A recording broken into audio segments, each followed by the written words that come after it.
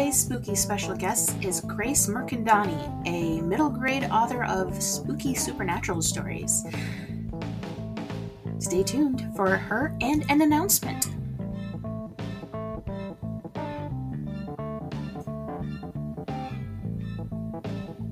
This is episode 2 of Let's Get Mystical.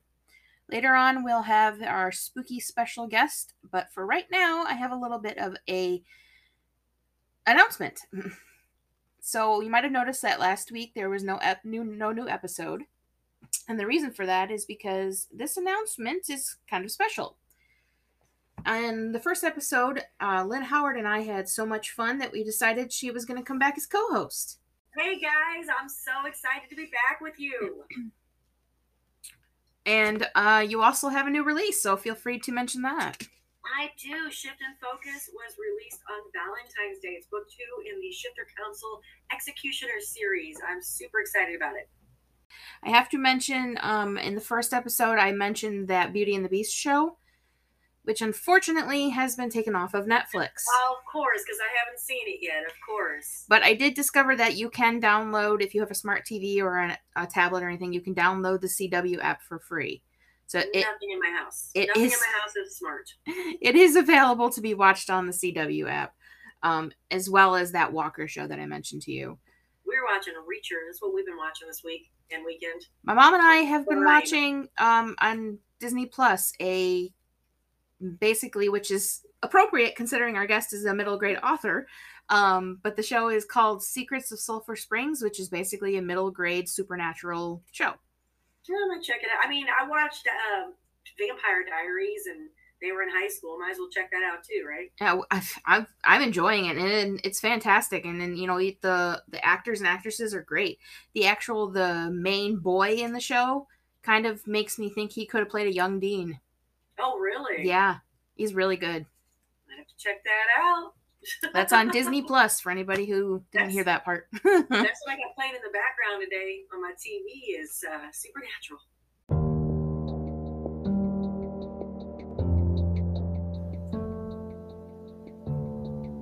These are today's haunting headlines.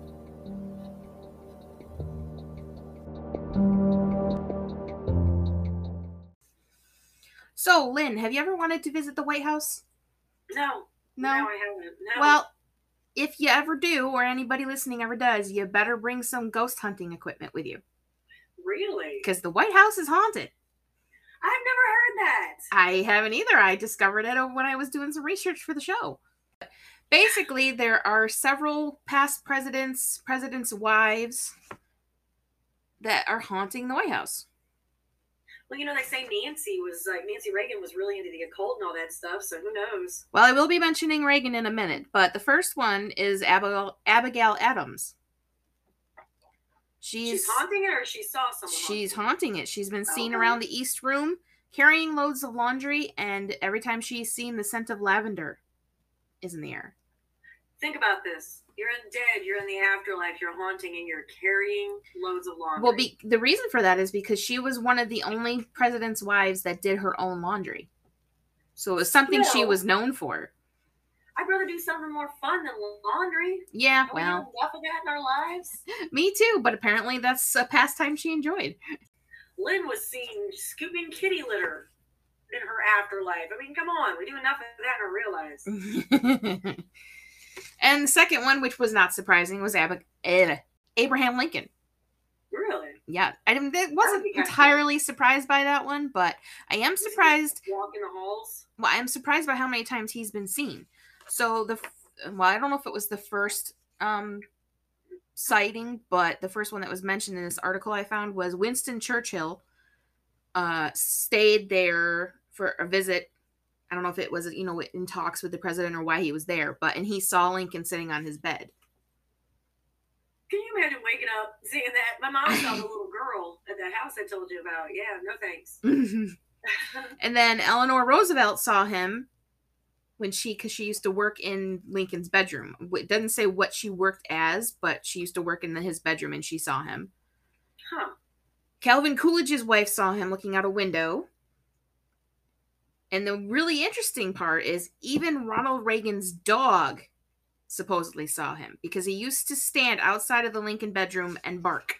That doesn't surprise me. My dogs react. All dogs and cats react. You ever see them just staring at nothing? It's usually because they're seeing somebody. Yeah. So that was the first two. And then Andrew Jackson's spirit can be heard laughing, and Mary Todd Lincoln often said she could hear him stomping and swearing. So apparently in 1829, when he was inaugurated, they had a really raucous party where things like that happened. So that's my kind of afterlife. I'm just saying. And then also Harry Truman's piano has been heard playing randomly. How is all this not like public? Like, that's what I was wondering. I was reading the article and I'm like, how is this not more well known? Like, there should be a book on this or something. You'd think somebody would have like spread this all over the internet or something. Yeah.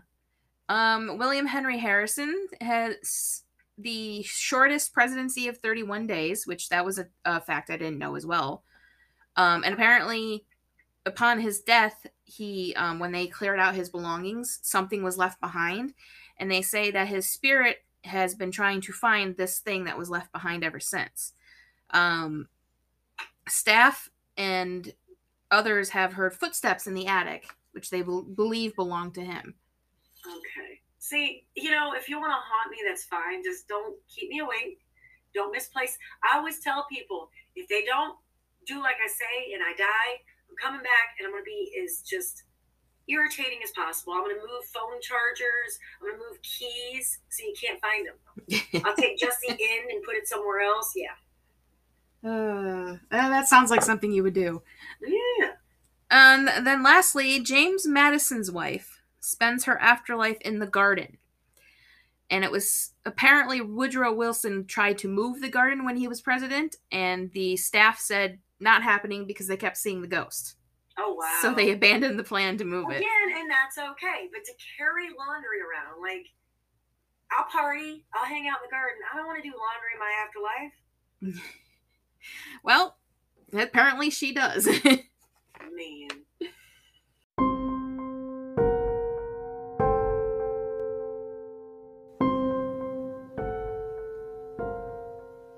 It's time for paranormal pop culture.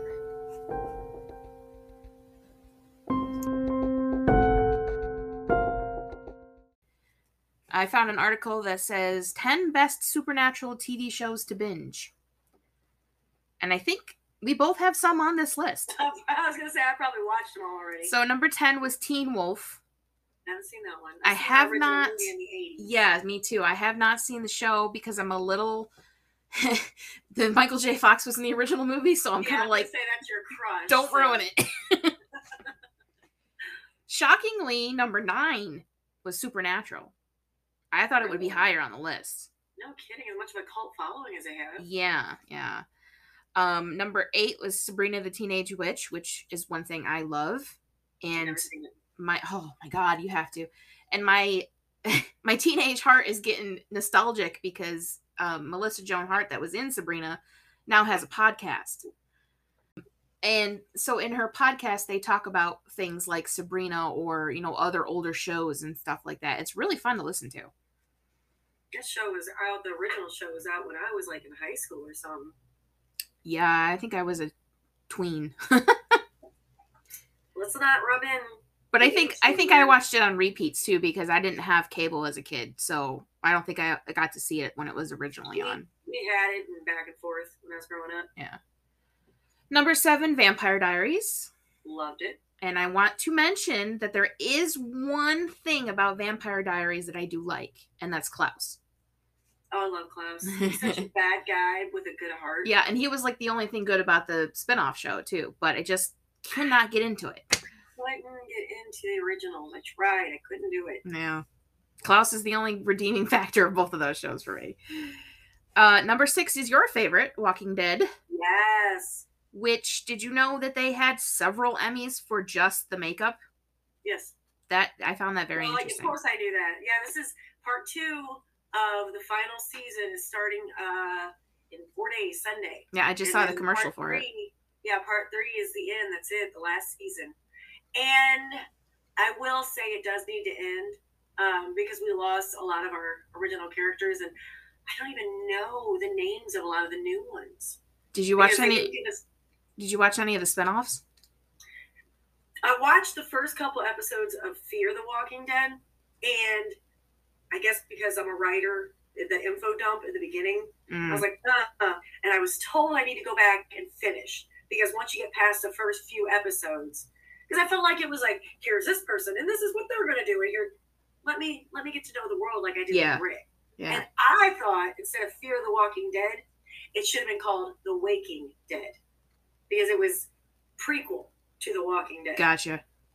But, you know, I didn't get to name it, so whatever. Wasn't there? I didn't watch the Beyond Whatever, because that's like kids. Wasn't there another spinoff, something like The White Walking Dead or something like that?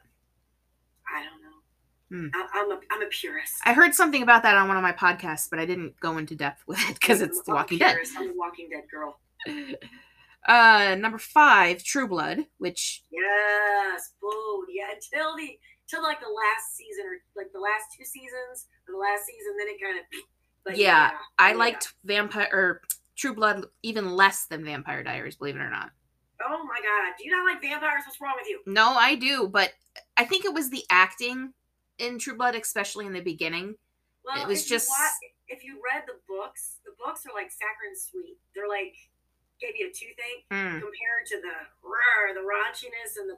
I honestly think the vampires were the better part of True Blood. I think the main girl was my problem. Sookie? Yeah. That's how she was in the books. Yeah, I think that was my biggest problem with that one. Yep. Number 4 is one I don't think either of us have seen, Stranger Things. Of course I've seen that. You have seen that. Okay, I have not. Yeah, I'm waiting for the next season. I might give it a shot later down the line when it's not so. It may not be as nostalgic for you, because I grew up in that time period. I was a kid in the 80s. Yeah. So like, and it's, you know, a lot of people think 80s were like bright colors, and no, it wasn't. It was brown. It was brown and orange. Well, I do like the fact that it's children, so I may look at it later when it's not so new. Well, and it could be considered violent, I guess, but it's not. It's not like gory or anything like that. Like True Blood, you know, and Walking Dead is a lot of violence and gore. But I loved it. I thought it was such smart writing, such great acting. And I believe this next season is it, because the kids are growing up. Yeah. They might be able to do like the next one on the list, American Horror Story, where they may be able to continue it with different storylines. Never seen it. Neither have I. Never seen it. And honestly, the few commercials even I've seen for it make me not want to see it, because it just looks too much. Well, I tried 2 episodes when it first came out, and it didn't hook me. And my best friend and I have like very similar tastes in movies and TV shows. She's like, I can't believe you need to go back and watch it. I'll put it on the list with everything else that everybody else is telling me to watch, you know. Maybe put it on, like, when you're doing housework or something. That way, if you're not into it, at least you're still listening to it. Yeah, right. I mean, you might find an episode that you do enjoy, and then you'll get hooked. Well, here's the issue with that. Most people have like 10 TVs in their house. We have 2. One is in my office, my cave, and the other one is in the basement, because I married a vampire and he doesn't like sunlight. So our living room we have a fully finished basement, so it's in the basement now. So I can't. I usually will put on a podcast on my phone, and even if I'm going through the whole house, I connect it to the Bluetooth, and I have it on my speakers so I can hear it through the house. But yeah, I can't do that with TV. We had one in the living room upstairs when the kids were young. You could if you got a smart TV. Just saying.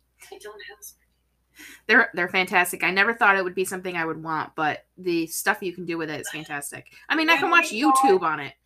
Well, when we bought our big TV downstairs, smart TVs were just coming out. Yeah. It wasn't a big thing yet.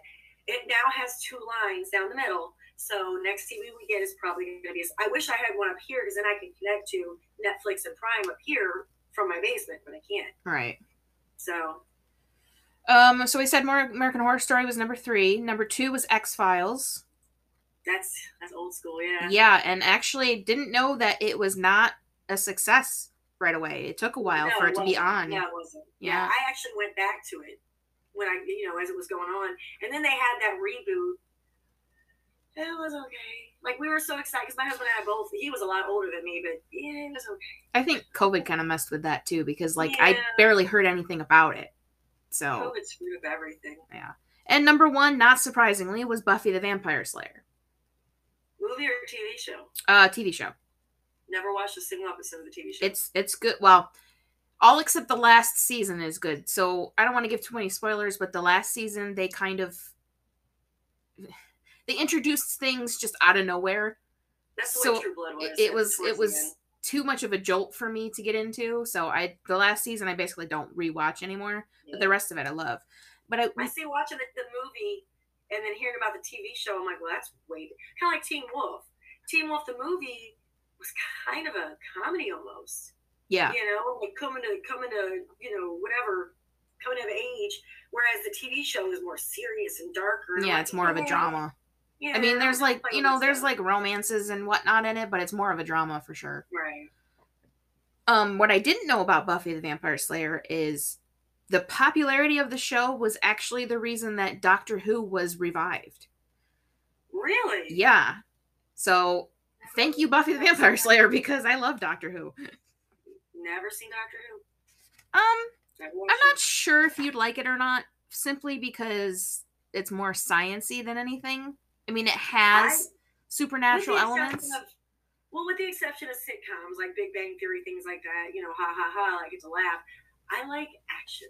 And I like, like The Witcher. I love The Witcher because there's so much action and fighting and monsters and stuff. If I'm going to sit down and watch something, you got to catch me. You got to catch my attention. Because for me to sit down and sit still, Doctor Who definitely has action, because he's most of the time he's trying to save somebody, so there's definitely action. It's the thing is that it doesn't start with action. Like you got to get through like the first 5 minutes first to get the idea of the episode. We just watched a movie with Colin Farrell and Nicole Kidman, and we almost turned it off, but we're like, let's give it a shot. And it was like, oh no, that person got killed. I'm so upset. Like there was no emotion, but they were doing that on purpose.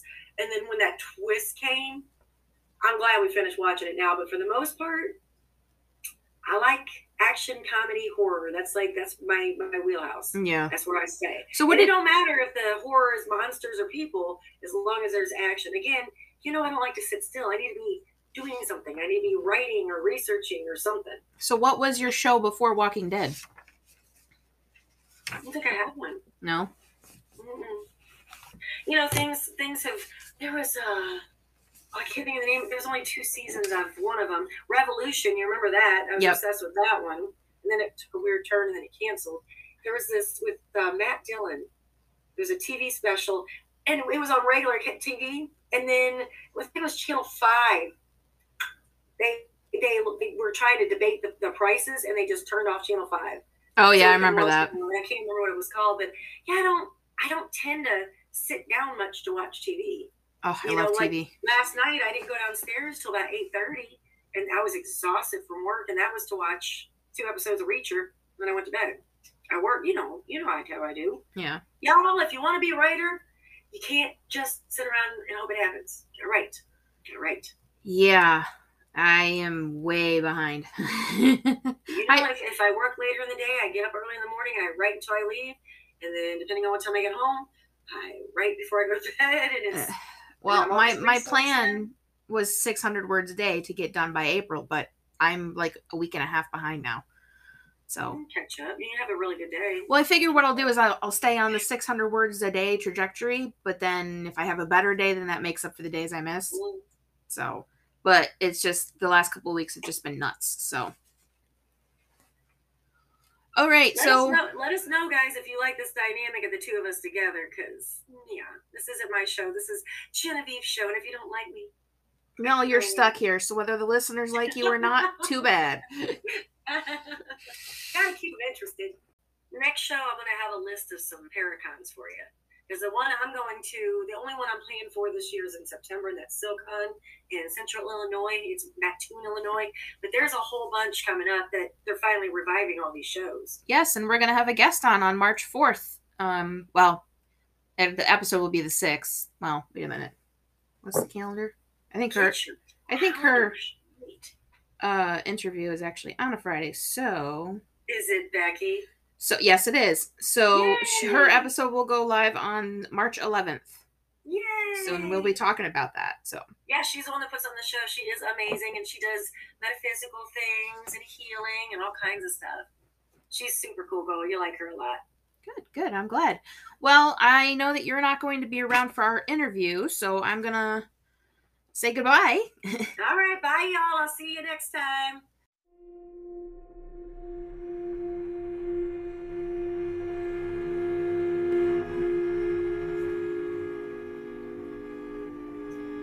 Please welcome our spooky special guest.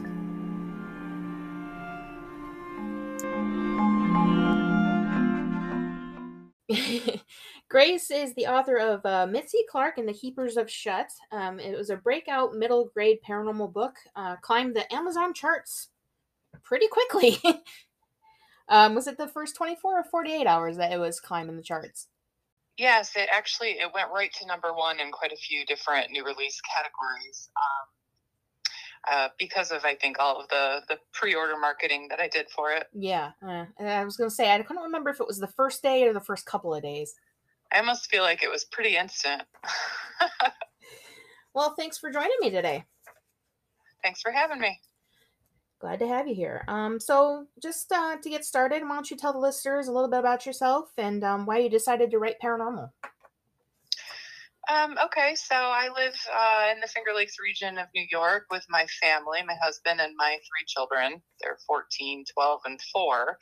I decided to get into the paranormal mid-grade genre, pretty much because I've always been kind of fascinated with everything supernatural and paranormal, and I've always loved telling a good story, whether it's in person or, on the page. So I just had some downtime during the whole COVID Fun Fest and decided that would be the best time to start this new chapter in my life, so to speak. Well, that's great. And your books are fantastic. Thank you so much. And we will talk about your upcoming one in a little bit. But I want to start with your routine as a writer.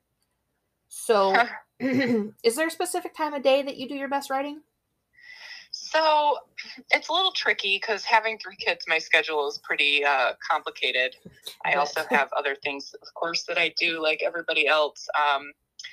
I do have a half an hour window in the morning that I put the kids on the bus or I take them to school. And then I have a half an hour before my little one gets up. And that's usually when I get out a good 500 or 600 words, not every day, but almost every day. And then I sometimes will have a couple of times during the week where I'll just set myself an hour on my timer and I say, I'm just going to sit down and write for this hour no matter what. So it's really just whenever I can fit it in there, or if I'm just feeling particularly motivated to get some words down, is kind of when I just make it happen. Hey, there's nothing wrong with that. I'm going to be doing a video writing like Jane Austen, and that was one of her big things is she just kind of wrote whenever inspiration struck. Yeah, I mean, you can sit down and stare at a blank page for a half an hour trying to come up with the most perfect words to put on the page, or you can just kind of get started with the tiniest idea. And I find for myself that it often just starts flowing when you kind of force it a little. It kind of like opens up the door, so to speak. Yeah. Well, and every writer is different. So some have to be, have a structured schedule and some can just do it whenever it strikes. I am definitely not very structured. So it's really just a blessing to have little pockets of time to sit down and let it flow. And now, are there any tools you use that for your writing that you feel you absolutely need? Well, I think the biggest tool that comes in handy for me is just the good old internet. Sometimes I'll need a name idea or a fact check, and I'll just pop it in my Google and make sure that I'm not coming out of left field or, get some input from an outside perspective. And also family and friends have been helpful, just bouncing ideas off of them. And even like researching particular regions of the country, or if I need to describe a vehicle, I might ask a friend who works with cars, that kind of thing. So just, I guess, knowing who to talk to and when has been an invaluable resource for me.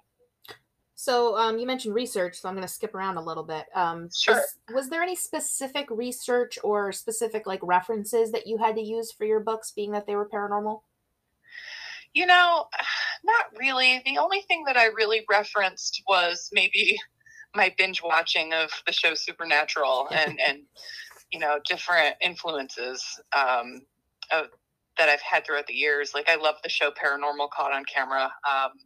And just drawing from those, I think, has really been the only reference points I've used.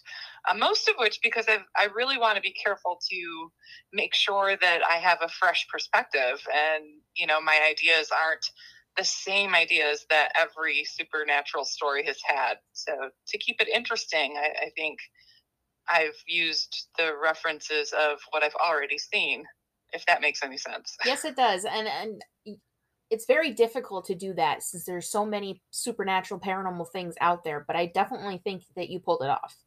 Oh, I appreciate that. That's definitely, like, authenticity and creativity is my number one priority when I'm trying to tell my story, because it is so easy to think you have an original idea and then you find out later that 50 people already wrote about it from that perspective, and you have to kind of go, okay, how can I make this different and unique? How can I make this interesting to people that have already been involved in the genre for so long? Like, what's a fresh way to put a spin on a vampire, So Right. that was my whole focus. Right, and I won't give any spoilers, but I definitely enjoyed your vampires in book 2. Oh, thank you.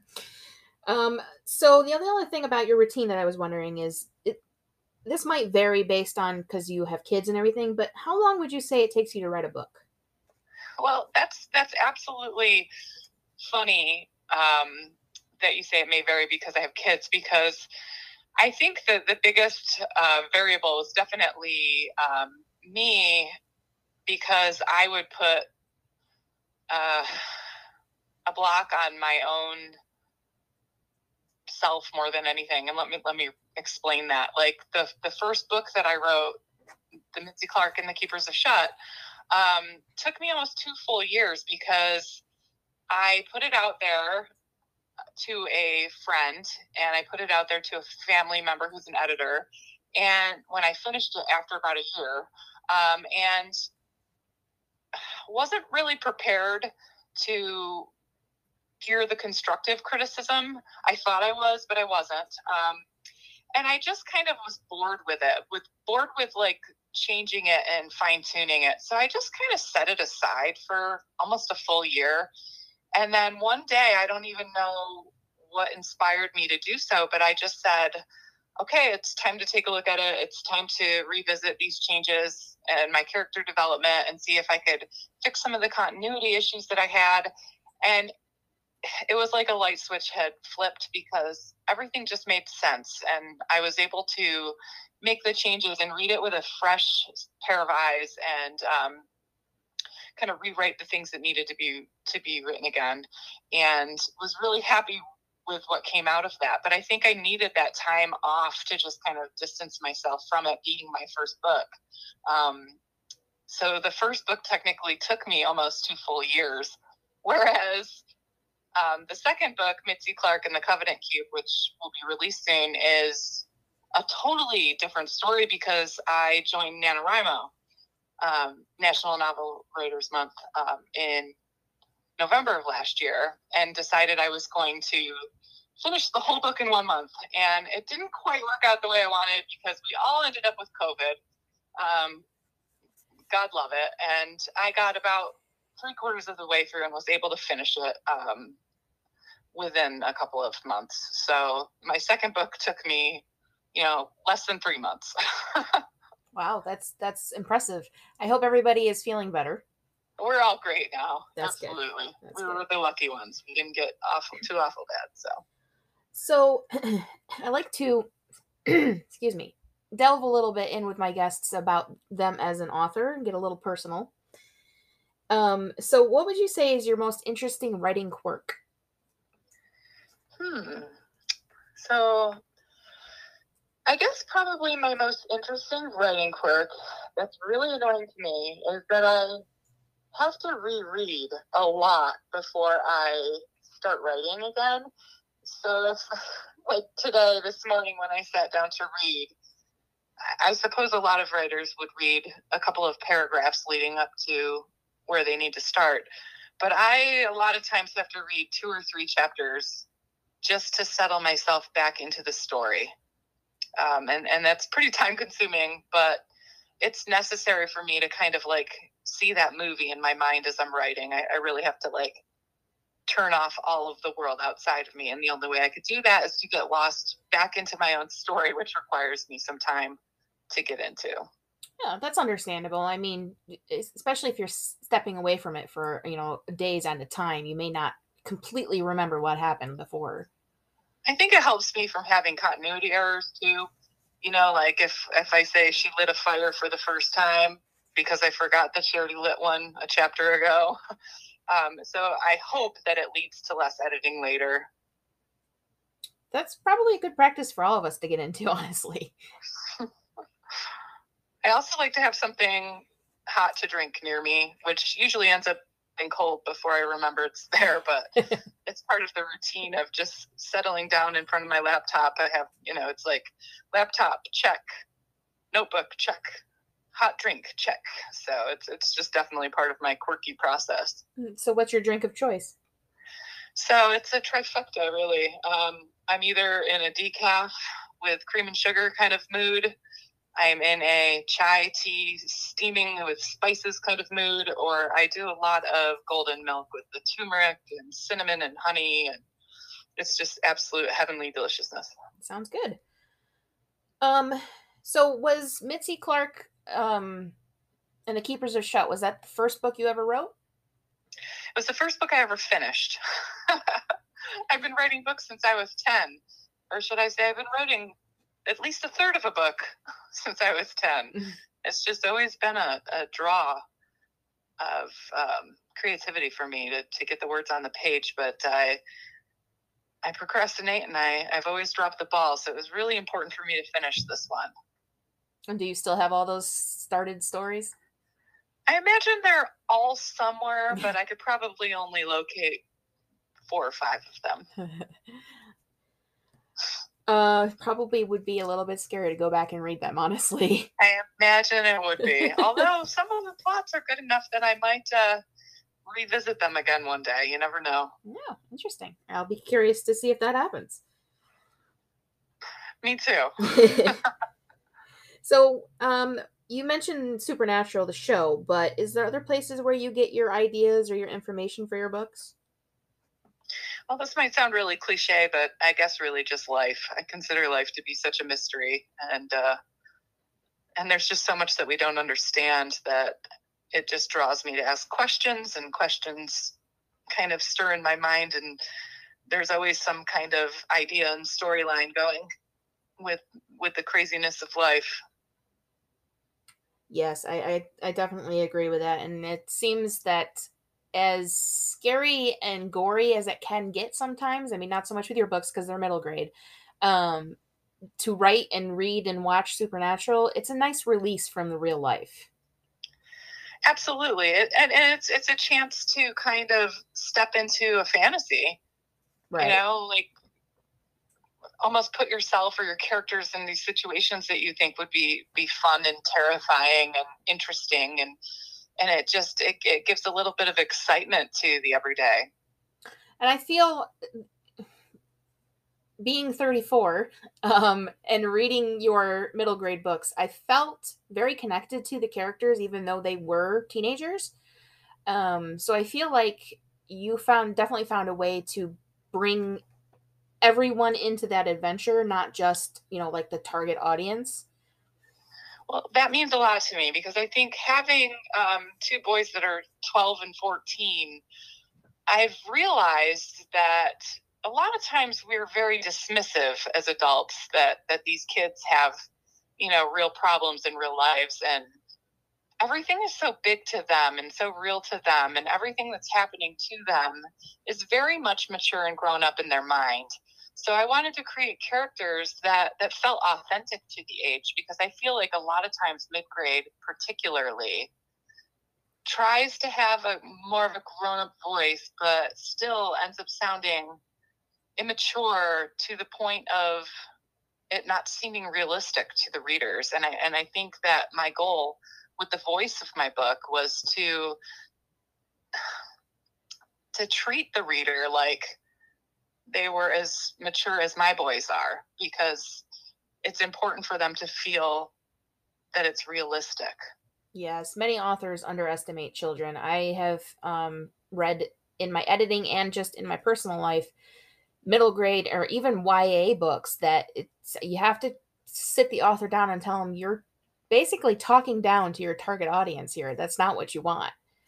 I think that's a problem in parenting in general, maybe. I think about like bullying situations, and parents are told that their kids are being bullies, and they're shocked by it, because I think there is a disconnect between parents and their kids in middle school, particularly, because it's almost like at that age they're living two separate lives. They're the children at home, and they're like grown-ups in school. So if I could bridge the gap a little bit for the readers to feel like they can kind of be a little bit of a grown-up while they're reading a book that has content that's safe for their age group, then I've won. Yes, I agree with that. So is there anything surprising you learned while you were creating your books? Whether that be the story or the writing in general? The surprising thing I learned is that the easy part is writing the book. I had this image that, once it was on the page, the rest is easy. They're just going to sell themselves. Everybody's going to know about it and see it and love it. And it's just going to be this success because I want it to be. And that's not how it works at all. But as far as the surprise in writing it, I guess just the fact that I could do it and that I did do it and I finished it was probably the biggest surprise. But it also just completely sparked this new obsessive passion in me to continue to write that I didn't think would become so intense. It's not even a want anymore. It's an absolute need. I don't want to write anymore. I need to write. I think a lot of authors kind of feel that way before they publish their first book, that it's just going to happen and there's not work involved, and because we don't really ever see like the background of publishing. No, and you don't realize when you're writing that so many people are writers. It feels, before you're a writer, it feels like writers are part of this exclusive club of talented, creative people that very few people are allowed into, when it's quite the opposite. There's so many people that are out there writing and finishing their books, and you don't really realize it until you're in that world. Kind of like when you buy a new car. You go out and you buy a new car because you think it's just beautiful and nobody else has bought this. And the minute you're driving home from the dealership, you see 50 of them. Yep. And I feel like it's the same type of thing. I stepped into the world of writing feeling like I would be not in a celebrity status by any means, but just unique. And you step into a world of so many people that feeling quickly goes away. You feel a lot less special once you realize just how many people are good at what they do and are sitting and writing and being successful authors. Well, you certainly should feel special, because definitely think your books stand out. Oh, I really appreciate that. I can't stand not being at the very top of what I do. So that's something personal that I'm working at, but it also keeps me driven to keep pushing to be known and successful, if that makes sense. Definitely. And this, it's something we always should strive toward, even if writing isn't necessarily something you want to do as a career. You should still strive to be your best. Sure. Otherwise, it's all a waste of time, right? Yeah, definitely. So, in keeping with that tone a little bit, what do you want to be remembered for with your books? I think the biggest thing for me is that it brought joy. Like, as stupid as that sounds, like, I love to entertain others. My muse has always been seeing somebody else's reaction. It's like giving somebody a Christmas gift that you shopped really, really a long time to find the perfect gift, and when they open it, that feeling that you get, this gratitude that you could give them the emotion of joy or surprise or whatever the positive emotion is. For me as a writer, if I want somebody to think about the Mitzi Clark series, I want them to just think that even if it was just for half an hour, they were able to escape and enjoy and be entertained. Yeah, and you, again, I definitely think you accomplished that. In fact, you sort of have inspired me to maybe try writing a middle grade book. I love it. I love it. It's a little terrifying, but started writing too. I love that. So I think you should do it. Well, thank you. And if I do, you'll definitely be able to read it. That's great. Except you can't hire me to be your editor. We both know that's not going to work. Just a beta reader. How about that? Then you won't have to worry about editing. Just tell me if the story's good or not. You got it. I'll be honest. Okay, so specifically about your first book, since your second one hasn't come out yet. Sure. You kind of touched on this a little, but why did you decide to write middle grade? I think I really just wanted to use writing middle grade as an opportunity to hone my writing skills before trying to tackle like an 80,000 word romance novel, say. I wanted to kind of set myself a goal that I felt would be attainable, and they are in the 28 to 40,000, correct me if I'm wrong, word count range. So I thought that if I had a word count goal to strive for, I'd be more likely to finish telling a mid-grade story than I would be something larger. And I felt like I had some of that knowledge base because of my experience with my boys to kind of be a authentic voice for that age group as well. It's interesting that you say that you wanted to start with middle grade because it seemed sort of easier, because for me, and I don't know if this is because my background is not in middle grade, but for me, the idea of a middle grade is far more terrifying than anything else. Well, and I think if I didn't have the relationship with my sons that I do, I would probably feel the same way. Mm-hmm. But because I'm so used to kind of having conversations on their level on a regular daily basis, it makes me comfortable in a room full of children of that age group. So I feel like I have that ability to connect with that age group because of it. That makes sense. Have they read the book? My 12-year-old has read it, and he wrote me little synopsis of each chapter. It was really, really cute. And my 14-year-old listened to it when I finished the first draft. I was reading out loud to my whole family, chapter by chapter, when I first finished it.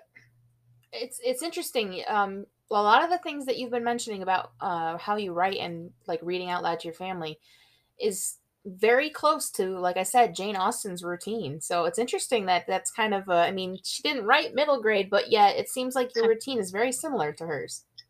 Well, that's a giant compliment because I had no idea. Yeah, I've done a lot of research on her. I just like to read out loud to make sure that the dialogue in the books, especially, just don't sound forced, because that's tricky, you know, to make somebody else's voice sound not robotic or just cliche or over the top. So reading it out loud helps kind of it just makes you more aware that it's flowing or not flowing. Well, yeah, and I think a lot of people don't realize just how different something is on paper versus saying it out loud. Because, like, you can even say it to yourself out loud, and that's still going to be different than saying it to somebody else. Absolutely. Absolutely. And they help when you have people listening to you, even, or if you're just saying it out loud to yourself. It's amazing the little things that you catch, like you dropped a word, or you totally screwed up on all of your punctuation, or you just catch it when you're reading it out loud, because when a lot of times when you're reading something back in your head, you're reading it way too fast, and it's really easy to miss those little things. Yes, definitely. So when you were working on the first draft of the story, did the plot come first, or did the characters come to you first? Definitely the plot. the plot came pretty easily. It was just something that just kind of showed up in my mind one day, and the story just kind of took twists and turns, and I had the whole plot down in probably a matter of minutes. And the characters took me a little bit longer because I wanted there to be a complexity of character without getting too deep and too involved. And there are pieces of myself in some of each of the characters. And I found the development of each character is probably the hardest part of writing the story for me. Interesting. It's lots of times authors say that the characters are the easy part, so that's interesting to hear that. It doesn't surprise me. I think differently than a lot of people. Mm-hmm. I have a unique personality type that probably goes the long way around. So if the characters... More than I used to. Sorry. I think it's easier to do a storyline justice than it is to do a character justice. You know, a plot has a beginning, a middle, an end, maybe a twist or two thrown in. But a person has such complexity that I just wanted to create a realistic character, and to be able to take that complexity and put it into words it's challenging to me. So hopefully I brought their spirits to life. I believe you did. So you kind of segue into the question I was about to ask. Do you feel that there's a part of the book that was harder than the rest? Like you said, beginning, middle, and end. Do you feel one of those was more difficult? I think probably the beginning is the hardest part, just because you're introducing these people, and when you're reading, a first impression is still a first impression, right? So you want to tell enough about the character to keep your reader interested without giving away so much that there's no character arc whatsoever. And so I found the start of the development of these characters was probably the most difficult.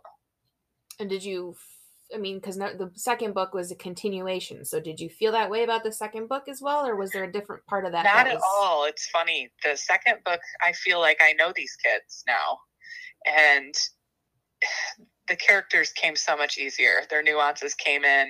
Their little quirks and personality traits showed themselves to me as the plot unfolded. So it was definitely easier to write those characters for the second book, for sure. And so was the beginning of the second book still the most difficult, or was it more like the end? It's definitely the end, which is funny, because I haven't really thought about that. But to know where somebody is going is a lot trickier than to kind of know where they've been. And you're writing and you have this ending in mind, but in my creative process, things happen that I just weren't expecting to happen. And all of a sudden the ending is going to change from what I originally thought it was. And it's so much better. But then you second guess and you go back and you say, but what if my first ending's better? Or, should I leave it? Should I put it in? So I feel like the ending was definitely trickier on the second book because so much more happened than I thought it would. Well, that's where editors come in handy. Thank God for editors. I need to get a t-shirt that says that because I mean it. I would like that t-shirt too. I'll order us a pair. Okay. So a lot of times in middle grade and even young adult, the family is in the story, but not quite so involved in the plot. But yet in your books, you really involve the parents. What made you decide to do that? I think it goes back to how I feel about authenticity. I think that in a lot of mid-grade stories, there's some really brilliant ones, but there are no parents. There are no really adults as characters in the story and in the main plot. And I feel like there's maybe a disconnect there because in reality, parents are involved so much in your life as a young person, or at least an adult. A caring adult is generally with you on pretty much every step of the way. And I thought that it would be important to represent that that it's okay that you can't tackle these huge obstacles and difficulties in life without getting help from others, because it's more realistic for a young person to kind of have that influence in their life. So for me, it's really just a nod toward authenticity. You can escape into a world of a book and still have a lot of things in it seem natural and authentic. And having the parents present, to me, was a way to do that. Interesting. I definitely felt that the parents were involved, but yet you still had the bulk of the plot focused on the children, which is important. So I kind of really like the way you integrated them throughout, not just like in your face kind of thing. Well, I appreciate that, and I think that would be true if you asked my two children how much of their lives was I a part of. I would hope that their answer would be that they knew that I was there when they needed me, or at some key plot points in their life, but that generally they're at an age where they make their own decisions, do their own things, have their own freedoms. And I think that is my target market, is a group where they're in between being full-on freedom adults and being hovered over by their parents all the time. So that's kind of the spin that I wanted to take with the parents' involvement. And I think that as the books progress, there's a little bit less and less parent involvement, showing the maturity and the growing up of these kids. Yes, that makes sense. So in keeping with that a little bit, do you have a plan for how many books in this series you plan to write? I was thinking about this just today in the car, running errands. I've always had 3 books in my mind, where the plots are already determined. I'm ready to roll. If I could type faster, they'd all be done by now. But I have a feeling that as I'm writing the 3rd one, a 4th or a 5th one might pop through too. So the goal is 3, but I wouldn't be surprised if it kept going. It's hard to let go of characters in a series.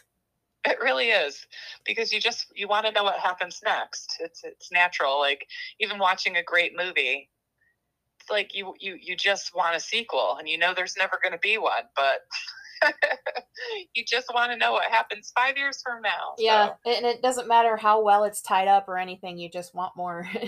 Exactly. So, I mean, that would be an excellent problem to have if my readership decided that they want more. Well, then I'll give them more. So. Hey, I'll tell you, where you're going with it right now, I could probably read like 15 of them. Oh, that's fantastic. I wish I could write faster. Well, we all have our own times, but hey, you wrote a book in a couple of months, so.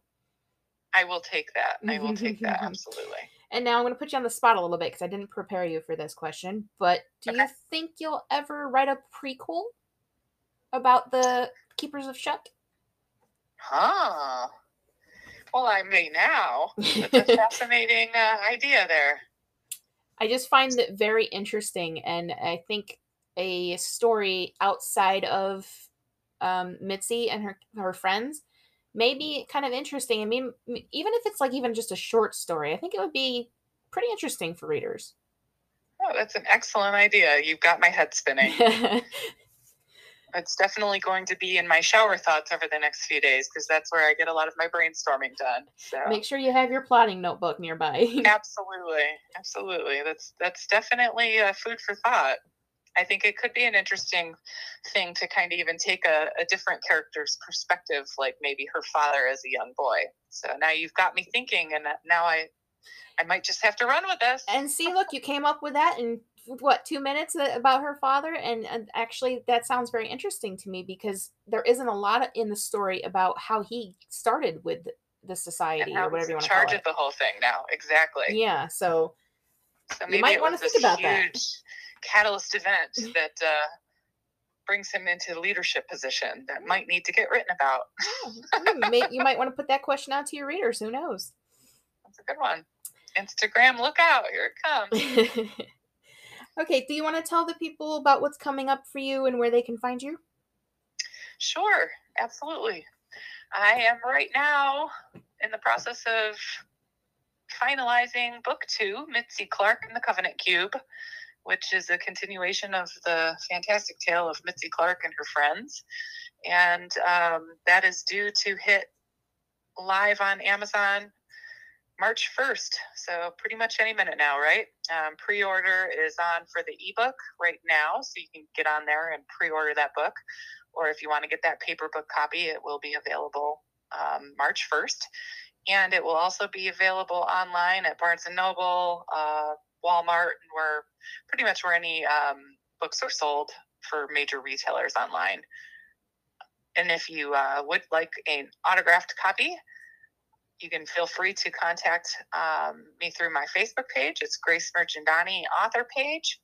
And shoot me over a message, and then you can Venmo me, and I will send you an autographed copy of either book. So that's what's going on now. And I'm taking a break from writing the Mitzi stories, and I'm working on my first romance novel, which is for us grown-ups, mostly us grown-up girls. I'm not going to tell you much about that other than I'm hoping to have it all set and finished by mid-August. Are you going to write that under a pen name or just your regular name? I haven't decided yet. I've been kind of floating around the idea of a pen name just to keep the marketing separate for the two different genres. Mm-hmm. And if I do, I'm in love with the name Persephone. So that may just be it, but we will find out. Okay. And all of your links will be included in the show notes for the episode, so anybody can find you there. Awesome. Okay, one last thing. Since this is a supernatural show, I have to ask you, have you ever had any supernatural or paranormal encounters? Yes, I have. There's been a few of them. It's hard to figure out which one to tell you about, but I think I will just kind of summarize the fact that I grew up in what I consider to be kind of a haunted community. I feel like the little town of Waterloo, New York has some kind of spiritual kind of strangeness going on. I've talked to several different people in the town that have had different haunting experiences and supernatural experiences. One thing I can say is in this one place that I lived in, I had a cousin who was running through the backyard, and he was running and just suddenly hit what was an invisible wall, and he fell over backwards. And he was scared to come over after that. So that was just one of the many kind of things that happened when we lived in that community. And I travel through it quite often now, and I still get this really dark sense of something strange going on whenever I'm in that town. So that's very interesting. When we get off of here, you might have to tell me the name of that place, because I'm over in Waterloo quite a bit when I go shopping and things, and I would want to visit it. Sure. Yeah. I mean, the whole town has such deep Native American roots, and I don't know if it's true or not, but there's a lot of rumor that there's a lot of burial grounds that are, underneath a lot of the different buildings in the area. But I've had several different apartments growing up in that town, and each of those residents had something just off about them. So if I could say I've had some supernatural experiences, that would definitely be it. Because I mean, at the end of the day, I really believe that we're all just energy, and it doesn't just stop when we die. And you can't take a step on a Civil War battlefield and not believe that there's still energy there. You can't look at life and not wonder if there's just so much more than we can see. So yeah, it's definitely all over, and I sometimes wish that everybody was more sensitive to it, because yes, there are some times when it's a little freaky deaky, but then there are some times where it's beautiful. Yeah, that connection that you feel with spirits or whatever it is that might be around is fantastic. It's special, and definitely something I think everybody should experience at least once. Maybe not, in a scary way. Sure. But I think a lot of people have the impression that you can't believe in God and the supernatural at the same time. And that's unfortunate, because I think it's because I believe in God that I believe in the supernatural. because it's just, God is so much bigger than anything that we can comprehend, that the supernatural can kind of fall right into that same vein, right? Yeah, oh, that's true. So yeah, I would like to see a lot more people be open to the experience of what's beyond what we see and what's beyond what we understand. Well, if they are going to start being open to it, they can listen to this podcast, because we have plenty more guests and things coming up. So I hope everybody will listen, and I very much thank you for joining me. It's been fun. Thank you so much for having me. I was very privileged to have you on the show.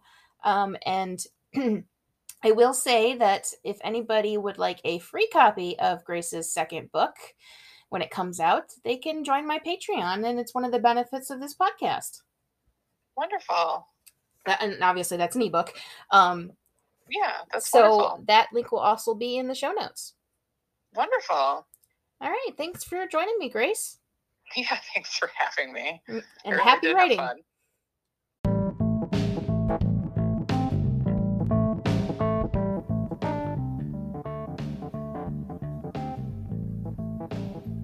Thank you for listening to Let's Get Mystical. This podcast was hosted by Genevieve Scholl and Lynn Howard and produced by Genevieve Scholl.